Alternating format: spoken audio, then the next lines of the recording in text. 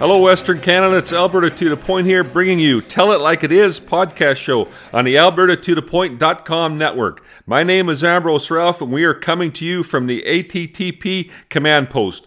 Put the dog out, put the kids to bed, or get them some ear protection. Grab your favorite wobbly pop, get comfortable, and you might want to wear a helmet. We are your voice, the voice of conservatives. Let's talk politics. Here we go. Ladies and gentlemen, welcome to the show. Tell It Like It Is, Conservative Talk Radio. Welcome to the worst show ever for the left. Really excited for today's show. We have our regular segments, Media Lies, BS, and Army Stories. We will have Bernard Hancock from Roughneck Nation, the man, the myth, the legend, drop by to talk about politics. And I tell you right now, people in Ontario who think that roughnecks, oil workers are uneducated, unintelligent fools, I challenge you to debate this man about politics. He will step on you and put you down beyond belief. He is intelligent, smart, and to the point. Our kind of guy.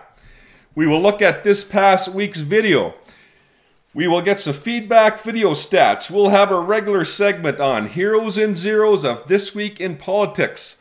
We'll have Alex from the New Telegraph dropping by, and he will talk about the Conservative Party of Canada leadership. He will give us an update on who's in, who's out, and who are the front runners. We're starting a new segment on the show. We'll call it Oil and Gas Education. This week, we'll talk about pipeline leak detection technology.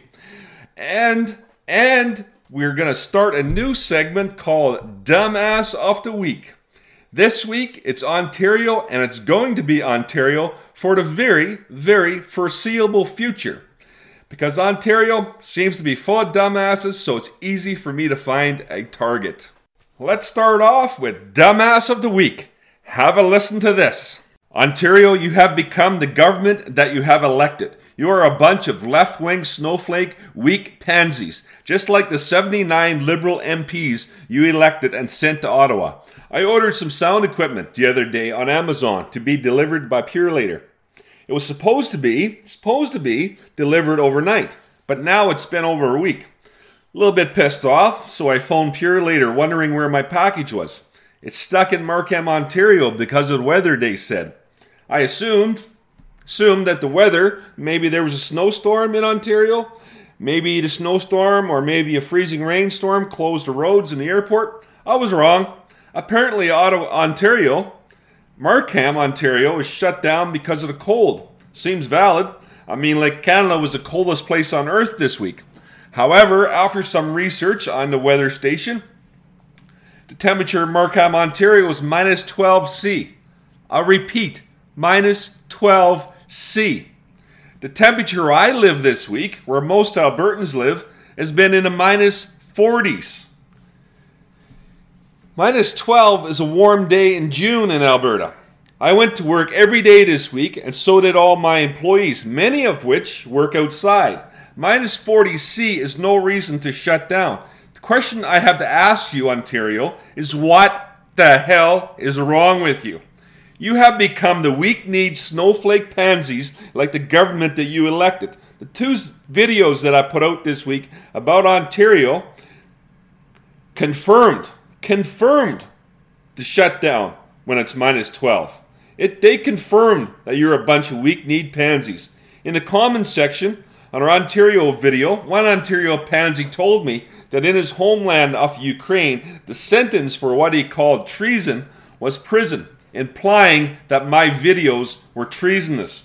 Treasonous in what we call a democratic society where we have open expression of opinion and free speech. I guess they don't have that in the Ukraine. My reply back to this man was that he was a coward hiding in Canada while his countrymen died in the Ukraine fighting Russia. I told him if he could understand the passion and love I have for my countrymen in Alberta, he would be in the Ukraine right now next to his comrades. Welcome to the revolution, Ontario. Welcome to the revolution. I will have more about Ontario later in the show. It's time for this week's segment of Media, Lies, BS, and Army Stories. Let's spin the wheel and see which one we come up with.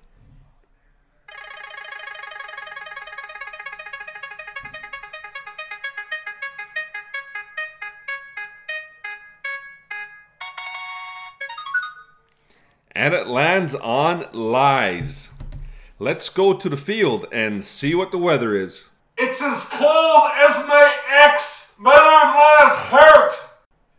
Yeah, that's pretty damn cold. But I like to deal with numbers, so let's ask Google how cold it is today. Hey Google, what's the temperature in Edmonton? In Edmonton, it's currently minus 24. There is currently an extreme cold warning in effect. Hey Google, what's the temperature in Fort McMurray?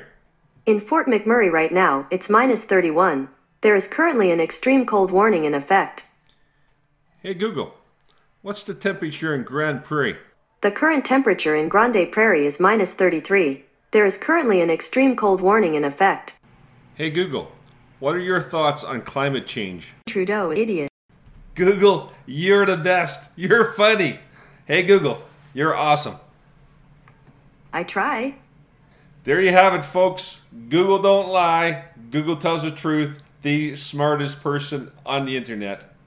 For this week, that was Media Lies, BS, and Army Stories, all the way from Google.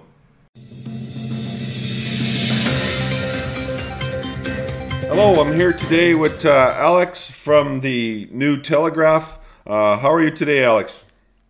I'm doing quite well. Yourself? Awesome, thank you. Hey, so since the last time we talked, there's been a whole bunch of changes in the Conservative Party leadership race. There's been some people drop out and some people put their name in. So how about we start with who's out? Well, I think the notable individual who I think many people suspected would have been a front runner had she declared her spot as a potential leader for the party was Rona Ambrose. I think, when she had left as interim leader of the party, she had stated it was on the basis of, spending more time with her family, and I think many people largely suspect that that's the case as well. And, there's rumors going around that she may take the role of U.S. ambassador to perhaps, better accommodate her time with family. Yeah, absolutely. I mean, I think most people are pretty disappointed that Rona is out. I kind of thought that she was a front runner that could probably win it. Was there anybody else that dropped out? I don't recall.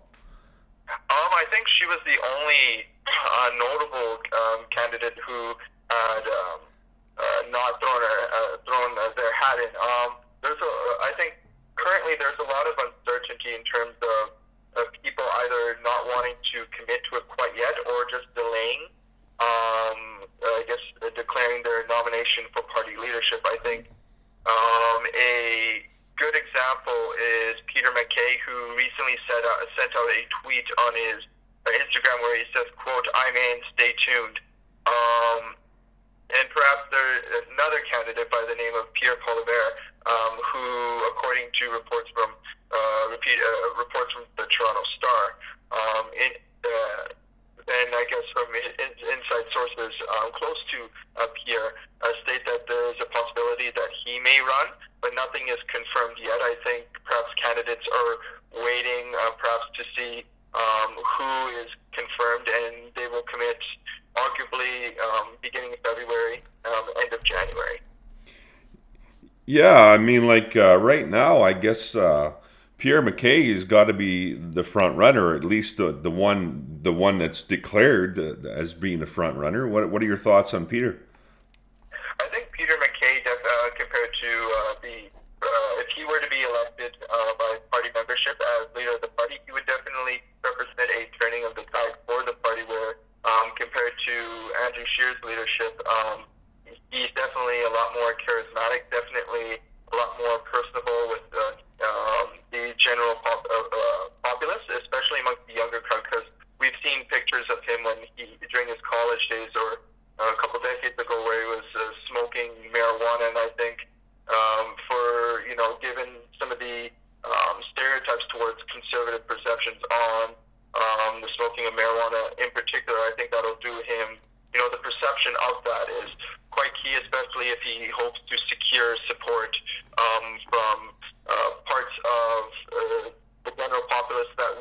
not do overly well, especially in Ontario and possibly in Quebec and in the Maritimes. Well, yeah, I agree. I think Peter could be, Peter could flush out the old guard, so to speak. What about Aaron O'Toole? Aaron O'Toole, very much like some of the other notable candidates, has not declared whether he will run or not. However, there has been some individuals who have supposedly joined his team, notably Jeff Ballingwell. He is one of the co-owners for Canada Product. Supposedly he's come on as one of his senior communications experts, as well as he allegedly has some senior conservative campaigners joining his campaign effort. I think it's safe to say that he most likely will be entering the leadership race. I think that this was something, given he had run in the previous leadership race but had fallen short. I think it's something to expect when it comes to Aaron O'Toole, that he will put his name in for party leadership. What the hell is Jean Charest doing here? Does this guy stand a chance, or is this a mimic or a gimmick, or what the hell is he doing? Well, Jean Charest, he's been in politics, I would say, the longest compared to any of the other candidates. As somebody who, I guess, some of the Reform conservatives argue is perhaps too liberal, or is just a closeted liberal, trying to portray himself as a conservative. I think there is a real threat, especially if we consider the perspective of a more Western Canadian conservative, that if he were to be elected as party leader, the social conservatives would feel more alienated from the party more than ever. That it would definitely fuel the Quebec and Alberta feud that has been going on for quite some time, something that has been inflamed by the current administration under Justin Trudeau. And I think, as a lawyer, his dealings with Hawaii are definitely concerning. I think something that's been discussed, amongst some of the conservative EDAs is to perhaps ban Hawaii from getting access to Canadian markets, because there's concerns that the products are illegally downloading the personal information of individuals, and there's very much a security threat with that as well. Well, I heard a separatist. I don't know, but the perception of that is not great from some of the conservative base. Yeah, for sure. I heard a separatist say this week that the best thing could happen to the separation movement right now in Alberta would be if Jean Charest would win the Conservative Party leadership. So what's new over at the New Telegraph, Alex? What are some articles you guys got going out this week, and what do you got coming next week? An article that I'm personally working on is a follow-up to my interview I did with Sam Bell, who was a former formerly involved with the Wexit movement as part of its communications team, and we had a really thoughtful discussion, very open-minded discussion, as somebody who's slightly on the pro-federalist in myself versus somebody who's an avid separatist. We heard each other's perspectives out, and this article is going to be more of an analytical piece, trying to see from his perspective as to the merits behind whether separatism would work. That is an article that I'll be releasing either early or mid next week. I guess in terms of some of the other writers, our editor-in-chief, Travis Gladue-Beauregard, he got an exclusive with Chief Jim Boucher from Fort McKay, which is one of the most prosperous First Nations bands in all of Alberta. He was fortunate enough to get interview with him, and we got a lot of footage with regard to some of the Indigenous personnel guest speakers who were there, so we'll be focusing on that. And since, as a student at the University of Calgary, I may be getting an interview with Ted Morton and Dr. Jack Morris. I'll be sending out an email tonight and see if we can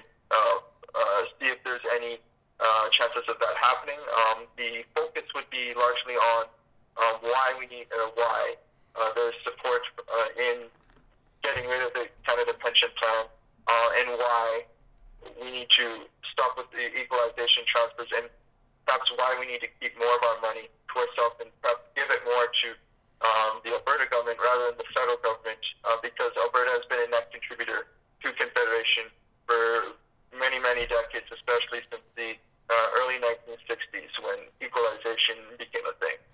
Awesome. That's some really good stuff you got going on there, Alex. I enjoy reading your articles. I enjoy reading your paper. Where can our viewers find you guys? What's your site? What's your Twitter? If anybody's searching us up on Google, it's thenewtelegraph.ca.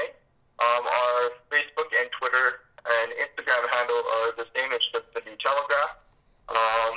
We're mostly active on our Facebook since we're just trying to drive up increased viewership, and that's where a lot of the readers tend to be situated anyways, or where most of our content is read from.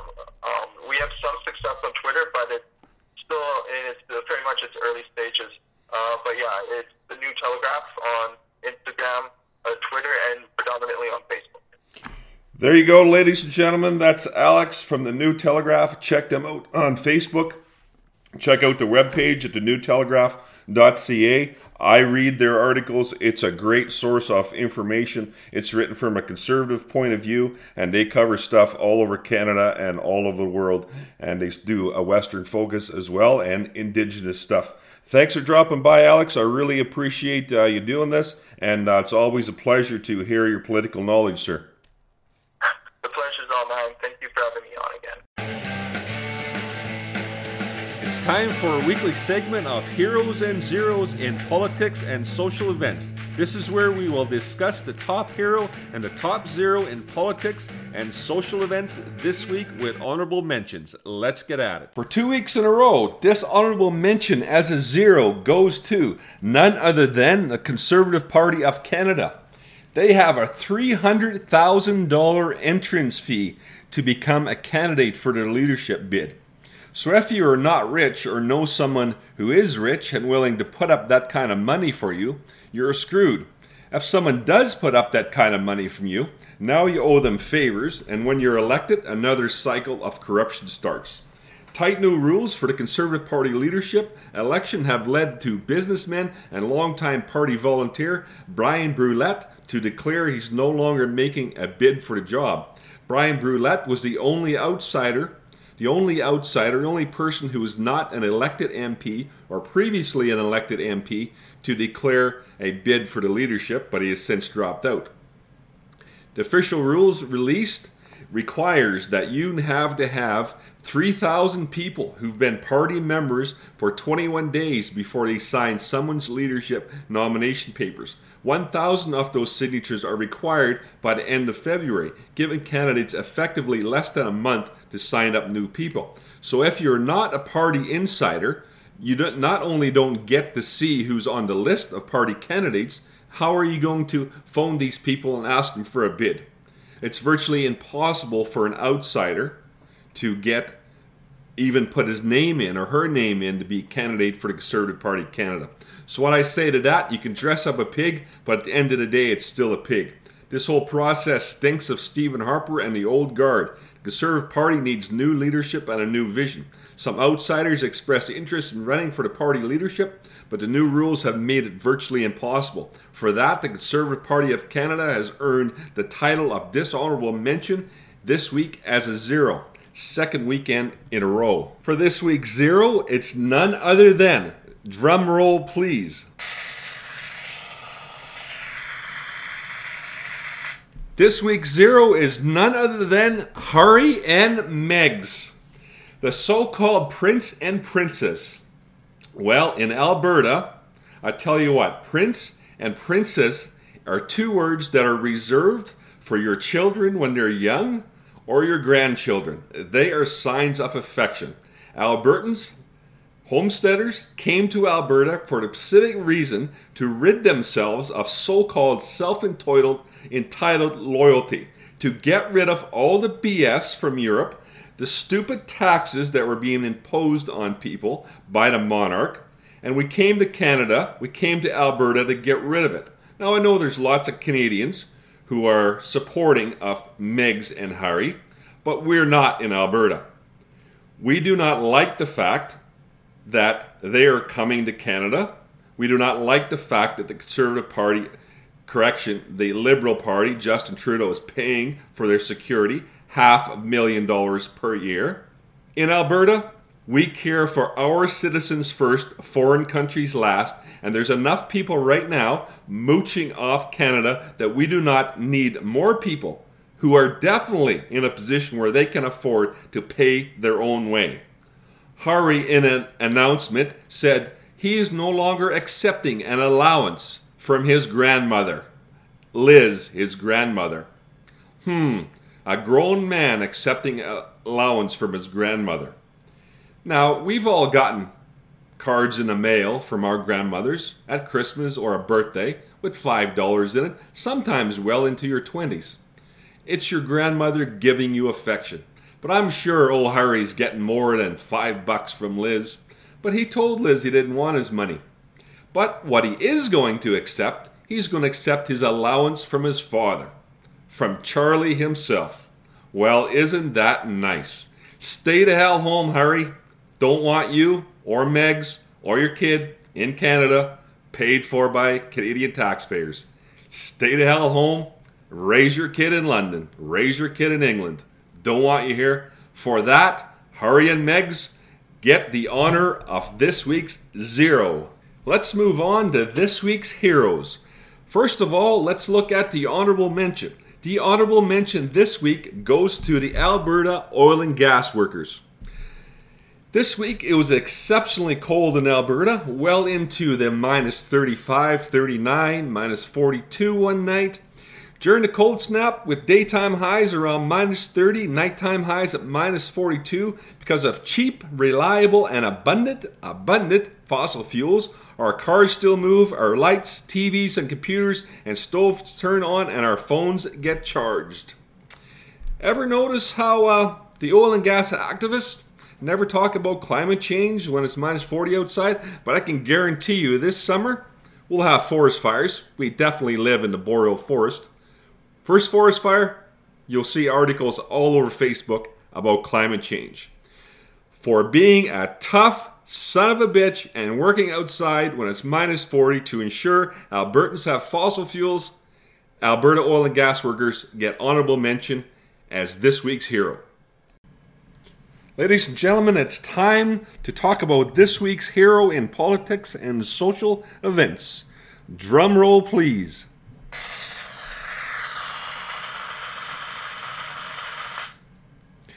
This week's hero is Mr. John Crosbie. Mr. Crosbie passed away this week at an age of 88.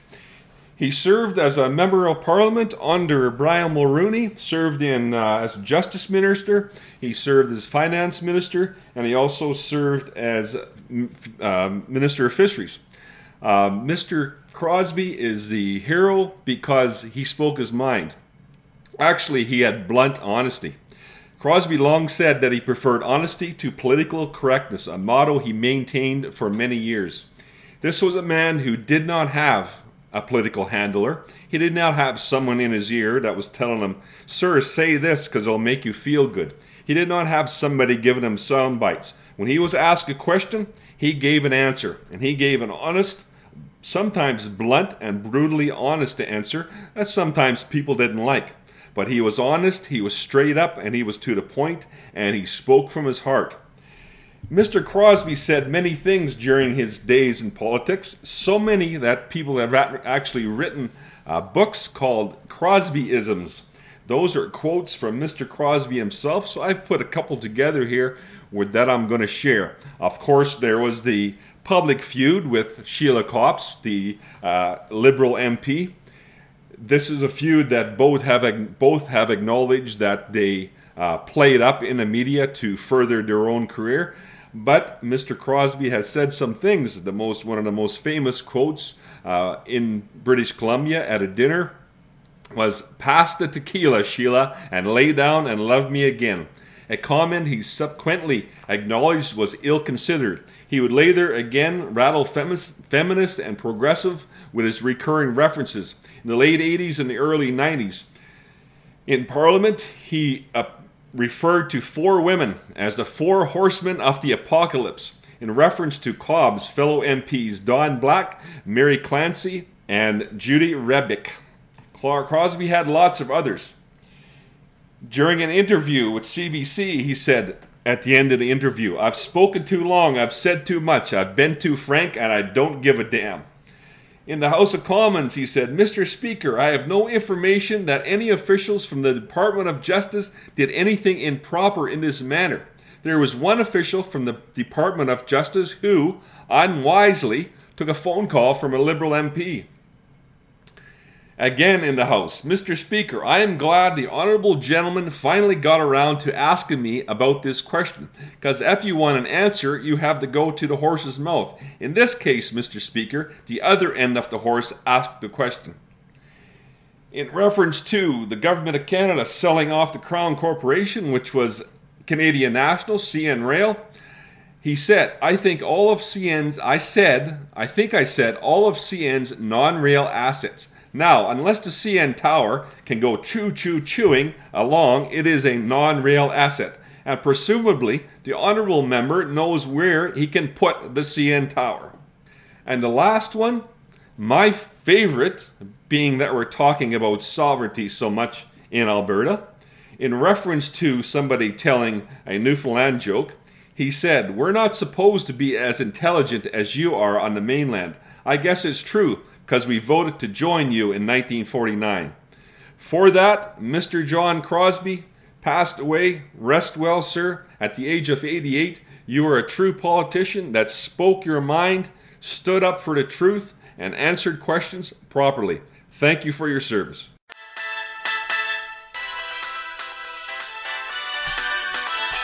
With that introduction, it's time to take a look at this week's videos.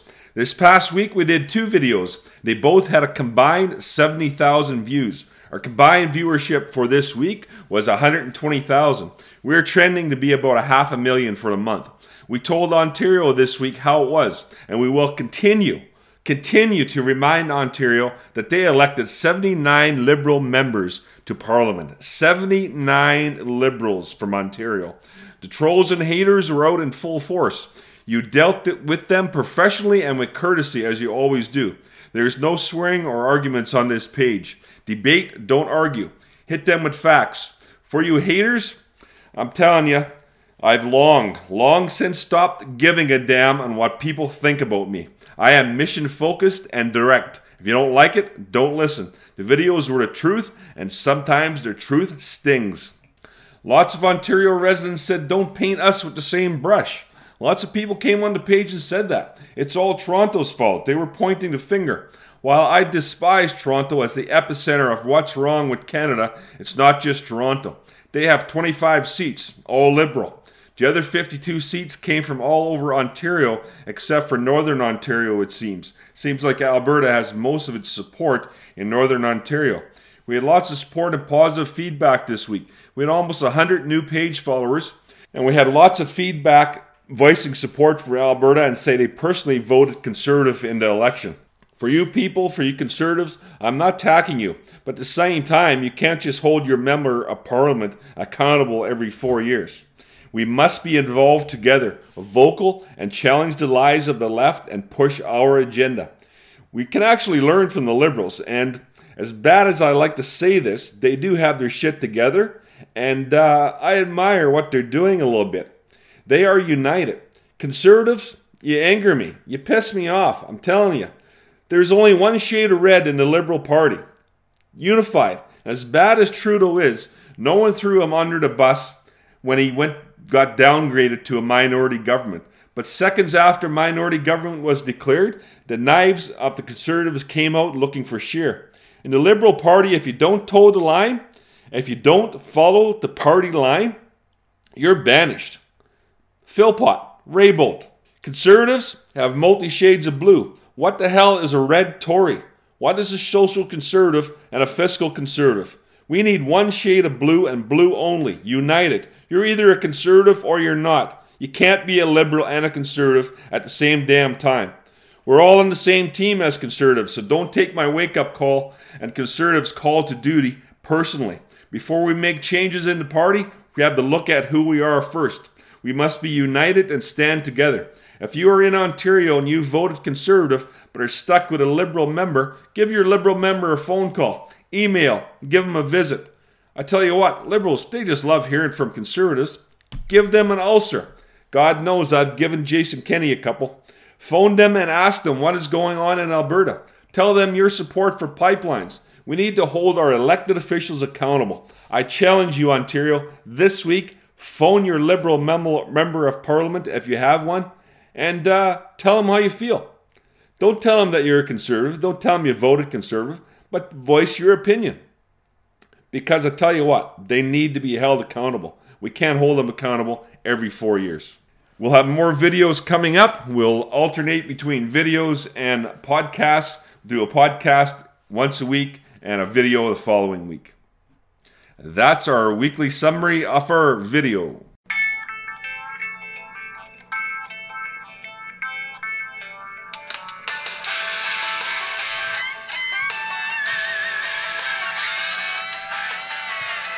Ladies and gentlemen, I'm very pleased to welcome to the show today the man, the myth, the legend, none other than Bernard Hancock from Roughneck Nation with a view from the field. How are you today, sir? Excellent. Got the day off, so I'm doing pretty good. How are you today? Good, thanks, Bernard. I see some of your tweets there over the past week, and of course you've been working outside. You're a rig hand, right? Yeah, you betcha. I roughneck on a service rig. Right now we're just out in the gas well doing a little bit of a completion there with these gas lift mandrels and stuff. But today it's nice. I got the day off because they're just wirelining on location. They just need someone to run the pump pretty much. So the Roughnecks and the derrick hand got the day off. So I went and got myself some warmer socks because it's pretty chilly out these days. It's cold, man. It's like 40 below. Like, how do you work in that, dude? I remember when I was working derrick, and it's just so difficult to deal with, and you're always cold. You just learn to deal with it, but how do you do it? I just think about the paycheck, honestly. But, no, I mean, I almost wish that labor law gave us $1 or $2 an hour extra to work in extreme cold, because it really is torture working in that cold, especially when you go like 2-3 hours without a break and your feet are numb. You have to keep going over to the steam line to warm your hands. It's like, you get through it, but when you stop having feeling in your extremities, that's when you need to go inside, warm up, because, man, frostbite is no joke. No doubt, man. I like that idea. I like getting, like an extreme weather type payment, eh? That's a good idea. That's something definitely we could... We don't even get a bonus for working night shift. It's ridiculous. Yeah, that's I don't know, man. Like, being a conservative doesn't mean that we can't use the government to apply some measure of fairness in our society. Like, with labor laws like that, I mean, I think oil companies would fight it hand and tooth, but, I mean, it's common sense. It's what's right. If I'm working out there, yes, the other day was 38 below, minus 47 with the wind chill.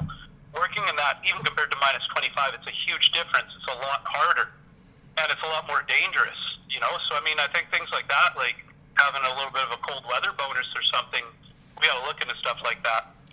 I agree, man. So I think following your Twitter and following your political career, you're kind of like me, where you kind of just fell into politics because, number one, you care so much about Alberta and you care so much about oil and gas and Western people that we both just started a movement. So you've been involved with the FCP and the PPC. So tell me a little bit about the FCP. Maybe we'll start on first. Well, I'm involved with any group. I was involved with the UCP as well. I mean, I was part of that unity movement. I was a member right from the start until I ditched the membership when it turned out to be a bunch of bunk that we were sold. But, you know, like, it's just, I'm involved in any, I don't like to be a partisan. I don't like being, like, part of a gang or a crew or a group. I like to push policy, not, you know, partisan politics. But that's led me to, you know, like this past federal election, I was going looking for some guys for the CPC, like Terry Diot down in Edmonton. But other guys, like here in Grande Prairie, I wanted to see Doug Burchell of the PPC do well. So it just depends, because politics is local. It's not just the party and the leader. It's who you're working with in your community. That's a big part about it. But yeah, I've been involved with the FCP, and that was a very interesting idea, and I think it has a lot of potential, but there's a lack of organizational capability right now with it. And the other thing is, the FCP started up with less than a year before the election, and there was no time to build the party. And the other thing is, this last election in Alberta, I don't think it was so much the people loved Jason Kenney. It's that the people hated Rachel Notley, and they were desperate. I mean, we could not go on with another 4 years of the NDP, and they were desperate. Even in conservative strongholds where conservatives are winning with 70% of the vote, 80% of the vote, we would still hear from people who are like, I'm afraid of the NDP, so I can't split the vote and support you guys. I have to support the UCP. I agree. So, I said on this page I said on this page that Kenney is just a seat warmer. And the whole point of that election was to displace the NDP. Absolutely right. Well, why do you think he's a place warmer? What makes you say that?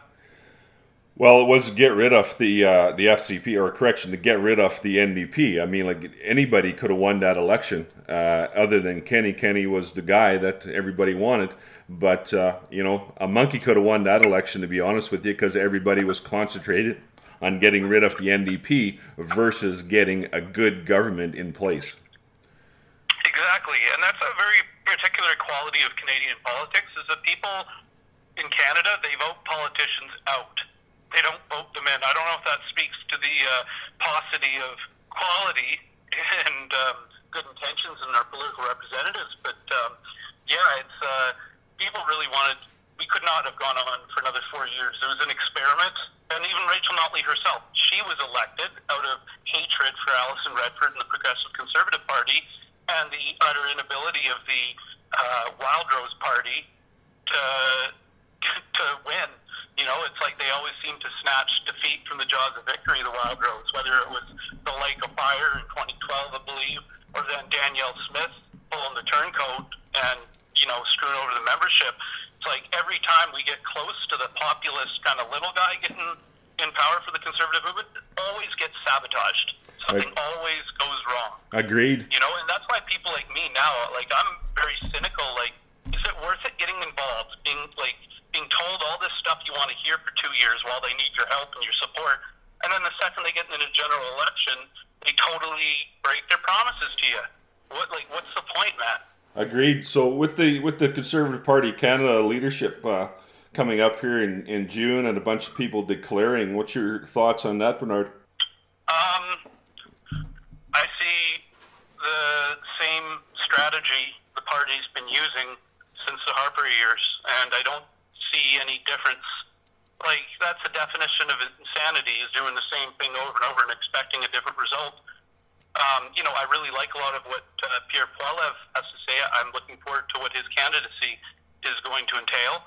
But I don't know, man, because, I was super excited on Andrew Scheer. I supported Andrew Scheer in the leadership. And he said a lot of things about giving power to constituents and representatives. He said he was against the carbon tax. Well, then he said he's for carbon pricing, introducing heavy emitters carbon tax, so it was a lie. He said that he's going to balance the budget in 2 years, Scheer did. Then an election happens, he's like, we'll balance it sometime in the second term. So that was a lie. He said, talking about defunding the CBC, that was a lie.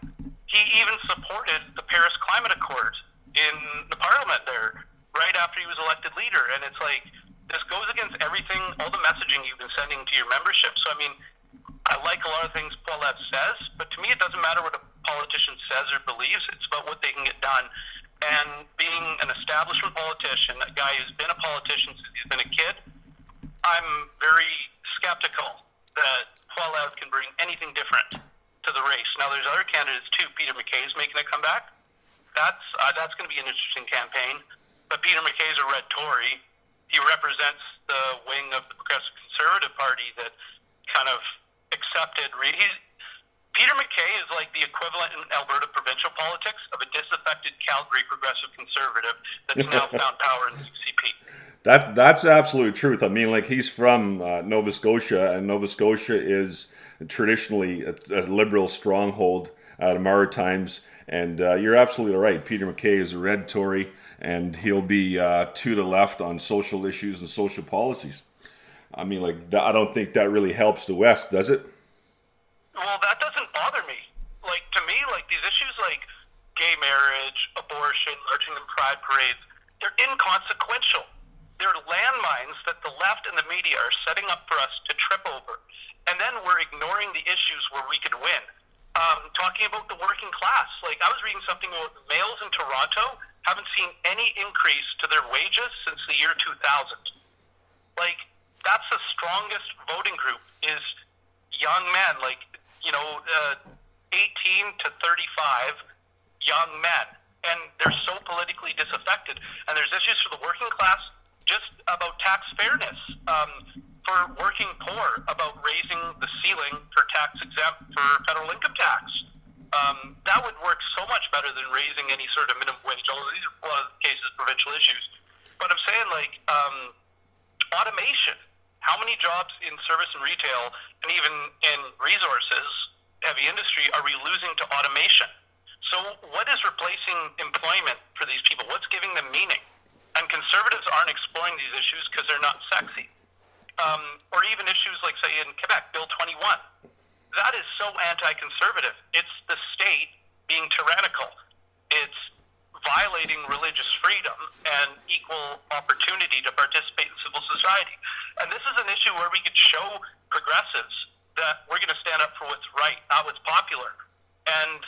But we don't do it because we're so beholden to thinking that somehow Quebec will ever vote for us. I've always said that politicians give sound bites based upon public opinion and what they believe their handler is telling them to be truth versus what's real and what should be done. You're absolutely right there, Bernard. And that's why they lost this last election, because Scheer had to run everything by his closed little circle and have everything focus tested. And when you do that and try to do what's most popular, you end up pleasing nobody and pissing off everyone. Yeah, there's no realism, right? And everyone's just kind of mildly let down. There's no realism. They're not speaking from their heart, and they're Canadians are looking at them as they can't relate to what it's like to be here in Alberta and working during the day and paying your mortgage or anywhere in Canada, making a car payment and struggling with making ends meet and all that stuff. So closer to home here, what's your thoughts on the Wexit movement? What's your thoughts on sovereignty for Alberta? Oh, this is a heady issue. This could be a whole new show. Yeah, well, like, I'm really excited about the potential. And you know what? Like, this is something conservatives aren't addressing either in federal politics. Is the fact that Albertans like myself, I don't feel proud to be a Canadian anymore. And whereas, 5 years ago, I would have been proud to say that Alberta, through our prosperity, is able to help pull the weight to make sure, say, some kid in Cape Breton has good teachers at his school. It's like, now, let the kids deal with less teachers. Screw them. What do I care about Cape Breton? Like, this isn't a country where really, I'm loyal to Alberta now. This is an abusive relationship.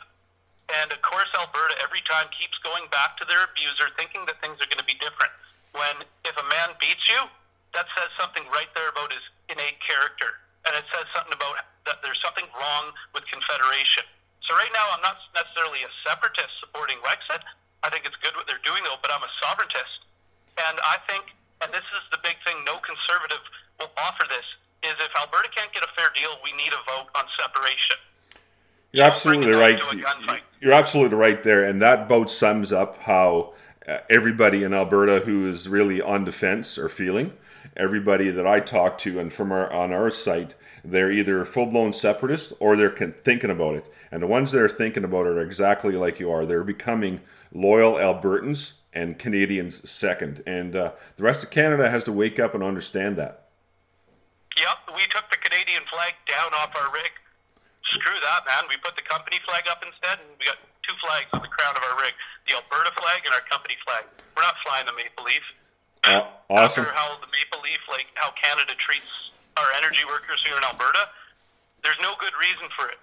And that's what's sad, is in Quebec, separatism, it's a cultural thing. And it's about a dream of a separate country. Whereas in Alberta, it's an exasperated,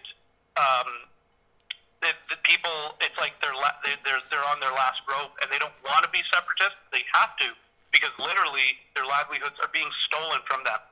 And it's not, and people, like, they don't want, it's not like they came into this dreaming of an Alberta free country. They came into this because of how they're treated by Canada. And now it's like second time on the merry-go-round. We've seen this in the 80s. And none of the issues that were important to us were ever resolved. Harper said the West wants in. What did we get? Triple E Senate, did we get that? No. Did we get fair and equitable political representation? No. We didn't get anything, really. And Harper didn't even have the foresight to stack federal courts with conservative justices or ensure that more conservative senators were appointed. So, like, you know, it's Alberta, it is a taxation without representation. And all I know is the status quo needs to change. And so I think Wexit, what they need is legitimate leadership. They need to make it not being the yellow vest crowd, you know, the far right. They need, because there's issues with separation. Like, we could have a universal basic income, Ralph Bucks. We could reintroduce Ralph Bucks. We could have the best schools and universities. We could have a great healthcare system. We could have the best roads. But instead, for every man, woman, and child in Alberta, an average of $5,000 leaves Alberta more than comes back to the federal government. Think about what you could do with an extra $5,000 that either you have in your own pocket or the government's spending on your behalf. Yeah, so Wexit, it needs to be a populist movement, and that means not limiting it to right-wing fringe kind of, because that's really off-putting to a lot of people. And, you know, there's also, like, there's a lot of ideas right now, like, I want to see some vision, and I want to see some positivity. I don't want to see people complaining about how bad whoever is, because it's easy to bitch and moan, but okay, what better idea do you have? Like, realistically. I mean, like, on our page, Alberta to the Point, Bernard, we welcome anybody that's got a political view. I'm a conservative, but we welcome people from NDP, socialist views, liberals, people from all over to come there and share ideas and give feedback and to have debates, not arguments. And you're absolutely right. It can't be a conservative movement or a right side movement. It has to be an Alberta movement. And Albertans who are socialists, who are NDP supporters, who are Liberal supporters, or are conservatives, no matter which party you back or which beliefs you have, if you are an Albertan and you are Alberta first, then you can get behind sovereignty. Now, it's a choice of the person when they go in the voting booth, the polling booth, and it's a secret in how they vote. They don't have the vote for sovereignty. But this is a movement that every Albertan could absolutely get behind. Yeah, and that's I want this to be inclusive and not, like, you know, off-putting to people. Like, you're exactly right. These days, people, especially young people, they you know, they don't confine themselves to one party. Like, back in the days, whether you're a liberal or a conservative, it was like whether you're a Catholic or a Protestant. It's just like you're part of that team because that's the way your family voted. You know, even if they suck, it's like being an Oilers fan. Like, they're terrible for years and years, and yet you still faithfully support them. Like, young people aren't going to do that anymore. If a politician and a party become irrelevant, they want something new. And there's issues on the left that I think they have smarter. Like, I support safe injection sites and harm reduction. You know, I support government getting out of marriage. And I think people should be able to live and practice faith however they want and live in their own home and teach their kids however they want, whether I think it's right or not, because I think freedom of choice. You know, like, I'm just saying, man, I'm not, you can't put me in a box. Like, let's talk about an issue and find out the smartest way to deal with it. Freedom of choice. Yeah, like, so I think when, like, there's right now for separatism or any sort of sovereigntist ideas, and there's a difference between separatism and sovereigntism. Sovereigntism just means we want Alberta to have more decision-making capability over its own affairs. Separatism means we want to leave the country, right? So, but right now, this is just forming. Like, the nucleus is coming together. So let's not limit it to people. And, you know, like, I just, yes, politicians, there's so politics, like you said earlier, it's a career. Like a career is something you make money off of, man. This ain't a career for me. I do it because I like doing it. I like pissing off powerful people. But I see that there's a lot of people who are in politics for self-interest, to make a name for themselves, to make money. And that's been the problem with Western separatism in the past, is it's been either people who want to make a name for themselves or people who want to, it's not, I don't know. I don't see people let down again.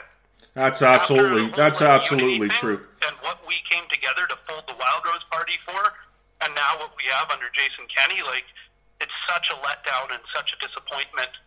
I don't want to keep being let down. That's absolutely true. Ladies and gentlemen, anybody who says Roughnecks and oil workers are uneducated and uninformed, I welcome you. I actually dare you to debate with this gentleman. Ladies and gentlemen, Bernard Hancock, a view from the field from Roughneck Nation. Thanks for dropping by, Bernard.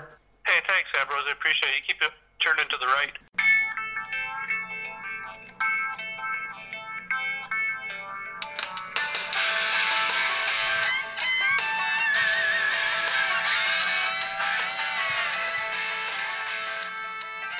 Ladies and gentlemen, one of the things that we want to do at the Alberta To The Point Political Activist Foundation is to educate. We can't just be a political site that points out problems that are wrong with our political system or are wrong with Canada in general. We want to be able to educate people in Canada and people around the world about Alberta oil and gas. That is one of our priorities. So we're introducing a new segment, and we're going to call it Alberta Oil and Gas 101. And this week we're going to talk about pipelines. So there's a lot of information out there, false information circulated by the left about pipelines, that they're rickety pipes and that they leak all over the ground and they're nothing but an environmental disaster. That is so far from the truth, I don't know even how to address all those points. A pipeline, the best way to describe it is you put a steel pipe into the ground and you pump fluid from point A to point B. And it doesn't leak. There's an incredible amount of technology that goes into fabricating that pipe and to monitoring it. What I say to people that say the pipelines leak, I say, there's a lot of pipe in your house. In your house, you have a pipeline going into your kitchen sink for hot and cold water. You have a pipeline going to your dishwasher in and out. You have a line going from into your bathroom for hot and cold water, to your shower and to your sink. You have lines going into your toilet for water and, of course, for sewer going out of your house. And then you have a natural gas line going into your furnace if people have natural gas, or people more dominantly on the East Coast have home heating oil. That's going into your furnace. And, of course, you have a hot water line going into your hot water boiler. There's a lot of pipe in your house, and there's a lot of fabrication. There's a lot of technology put into that pipe, and the fittings are put together properly. They're properly sealed, and the right pipe and the right fittings are used. Do they ever leak? No, they don't. Well, some houses they do. As the houses get old, and the houses that are 50 to 100 years old, you have to replace the pipes over time. They do wear out. But generally speaking, if you got a relatively new house, you should not have problems with pipe in your house that's leaking. And if you do, well, you got a problem with your house and you go back to the person who built it. So that's how I compare layman's terms to pipeline and pipes in and out of your house. Throughout a city, throughout a town, there is an endless amount of pipes going through a city or town. Water pipes, sewer pipes, wastewater. Again, they don't leak. Years ago, when we started doing pipelines, I mean, like you're looking at 50 years ago, the original Trans Mountain Pipeline was built in 1957. The original Trans Mountain Pipeline was built in 1957, and we haven't had any leaks to date. The Trans Mountain Pipeline that Trudeau purchased is actually another pipe that they're going to lay down next to the current one, which is, 70-something years old. So as technology improves, technology and monitoring leaks in pipelines it's improved exponentially since the smartphone and since the internet and, of course, computer technology. Advanced computer software programs analyze data about a Pacific pipeline.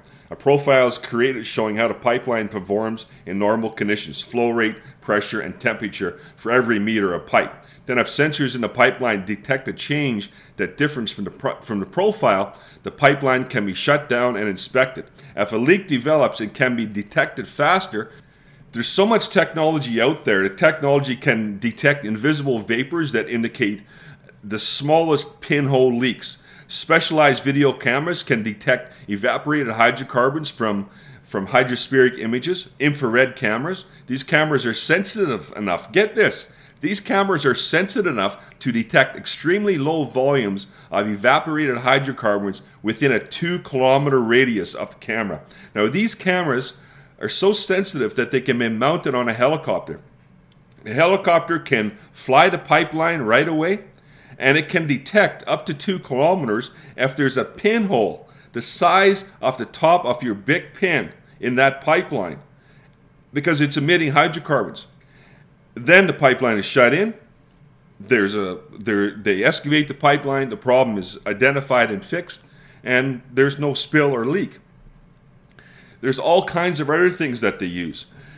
Sensing true pressure changes. If you have a pressure gauge on the pumping end and a pressure gauge on the receiving end, and there's a difference in the pumping pressure, obviously there's a problem with the pipeline, and the pipeline is shut in. We also do what we call releasing the hounds. Pipeline operators may use specially trained dogs to search for leaks. Dogs are wonderful leak detectors, thanks to a nose that no human or machine can match. Their lightweight also makes them ideal for even the most environmentally sensitive areas. They are quite determined too. Dogs can keep going and going, cover a lot of ground very quickly. We can use infrared, we can use dogs, we can use an incredible amount of sensors that are on the new pipelines that are being built right now. There's actually technology where you can mount sensors directly on that pipe, and that pipe can detect the very smallest pinholes that are in that pipe and discover problems before they get too big and there's a spill. So it's not a rickety pipe, it's not a piece of junk that we put into the ground. The pipe is actually built in Canada, in Hamilton, Ontario, and I'm very certain that the steel workers in Hamilton take great pride in producing a good product and good steel, just like every welder that you ever want to talk about want to produce good fabrication. So all the lies that are being spread by the left about pipelines are false, and I hope that my little segment helped you understanding pipelines.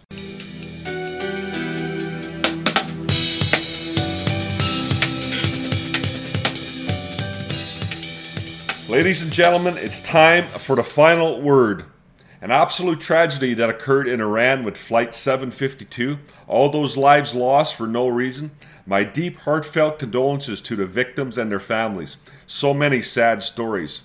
Flight 752 was scheduled from Tehran to Kiev, operated by Ukrainian International Airlines. On January 8, 2020, the Boeing 737 was shot down shortly after takeoff from Tehran International Airport by the Islamic Revolutionary Guard of the Iranian military. They shot 2 surface-to-air missiles at the aircraft. The military attack on a civilian aircraft was attributed to human error. All 176 passengers and crew were killed. Was it human error or a deliberate attack by Iran's military? We will never know the real answer. The one thing I can say with certain is that there are people in this world to want to hurt Canadians. Yes, to hurt us. How could this be? Don't people love us? Love our peaceful way of life and sunny ways? Doesn't everyone want to come live in our beautiful country of Canada? Yes, we have a beautiful country. But not all people want to come live here and adapt our ways. Some people don't like us, nor do they like the things that we stand for. They actually want to kill us. If you disagree, you are very naive and self-centered to believe otherwise. Canada is not the peace-loving country you think it is, nor are we the envy of the world outside of our own self-centered borders. We used to be, not anymore. The vast majority of Canadians have no clue we have been fighting ISIS and Iran proxies and Iranian-sponsored terrorists for 2 decades, for 20 years. 158 Canadian soldiers died in Afghanistan while at war. Hundreds of others were wounded and maimed, and I don't just mean physically. The vast majority died from roadside bombs and IEDs, improvised explosive devices. The parts, explosives, and technical knowledge to build and detonate these IEDs came from Iranian proxies. Iranian proxies are the largest supplier of weapons to Al-Qaeda and to the Taliban.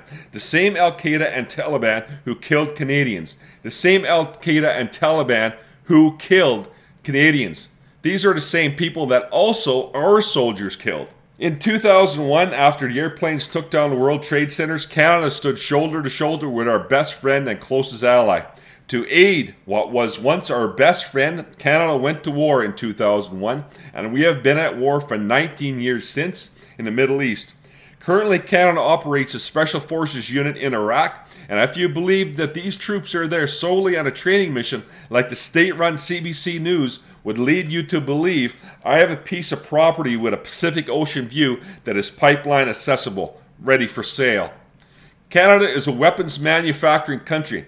We sell guns and weapons that kill people. Yes, we build weapons, sell them around the world, and those weapons kill people. The weapons are manufactured in the Canadian heartland of Quebec and Ontario, all in the name of liberal job creation and job preservation. The country's weapons sales to Saudi Arabia are scandalous, and recent deals with the Kurds are likely to end in the same disaster.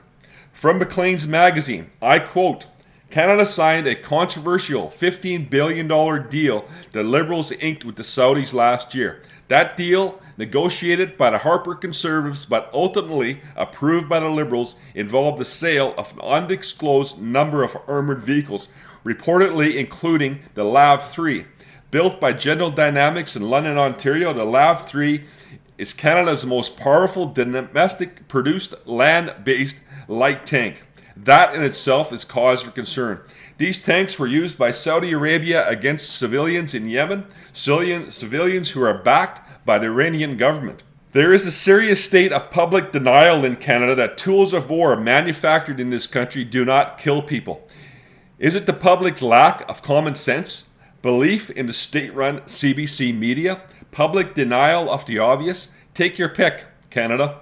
If anyone is still in a state of shock that someone would shoot down a plane full of us, there you go. Welcome to the real world. You see, this is no longer about pipelines in Alberta or about oil. It's well beyond that. If Ontario and Quebec want to build weapons of war to kill people, that's your choice. Accept the consequences. Alberta did not agree to this, nor do we support it. We do not agree with publicly slamming the President of the United States and then wondering why they didn't tell Canada about the attack on the airport in Baghdad and the dangers of traveling to Iran. If you call Trump an idiot, he will treat you like one, Trudeau. I do not support Trump, nor do I oppose his actions. I am neutral, but I will acknowledge that he is the democratically elected representative of our closest friend and ally. Like Trump or hate Trump, he is the man who sits in the Oval Office at the historic Resolute desk, and that makes him the most powerful man in the world. I suggest that Trudeau put away his yoga mat and his surfboard, find himself some golf clubs, and make nice. And tomorrow morning, when you shave, step 6 inches closer to the razor, for God's sakes. The actions of the Conservative and Liberal governments in Ottawa, all in the name of job creation for Quebec and Ontario, endangers Albertans traveling abroad. Alberta wants out. When we talked to Bernard summed up how Albertans feel. We were once loyal Canadians. I was willing to give my life for my country of Canada, when I served in the military. But now we are being forced into a corner. We don't want to leave Canada, but Ontario is forcing us to leave Canada. Welcome to the revolution. That concludes this week's show. Thank you to our guests, Alex and Bernard, for coming on the show. But most importantly, thank you for listening and thank you for your continued support. My name is Ambrose Ralph for the AlbertaToThePoint.com network, and this was Tell It Like It Is, Conservative Talk Radio. Stay warm, be nice to yourself, and be nice to each other. God bless.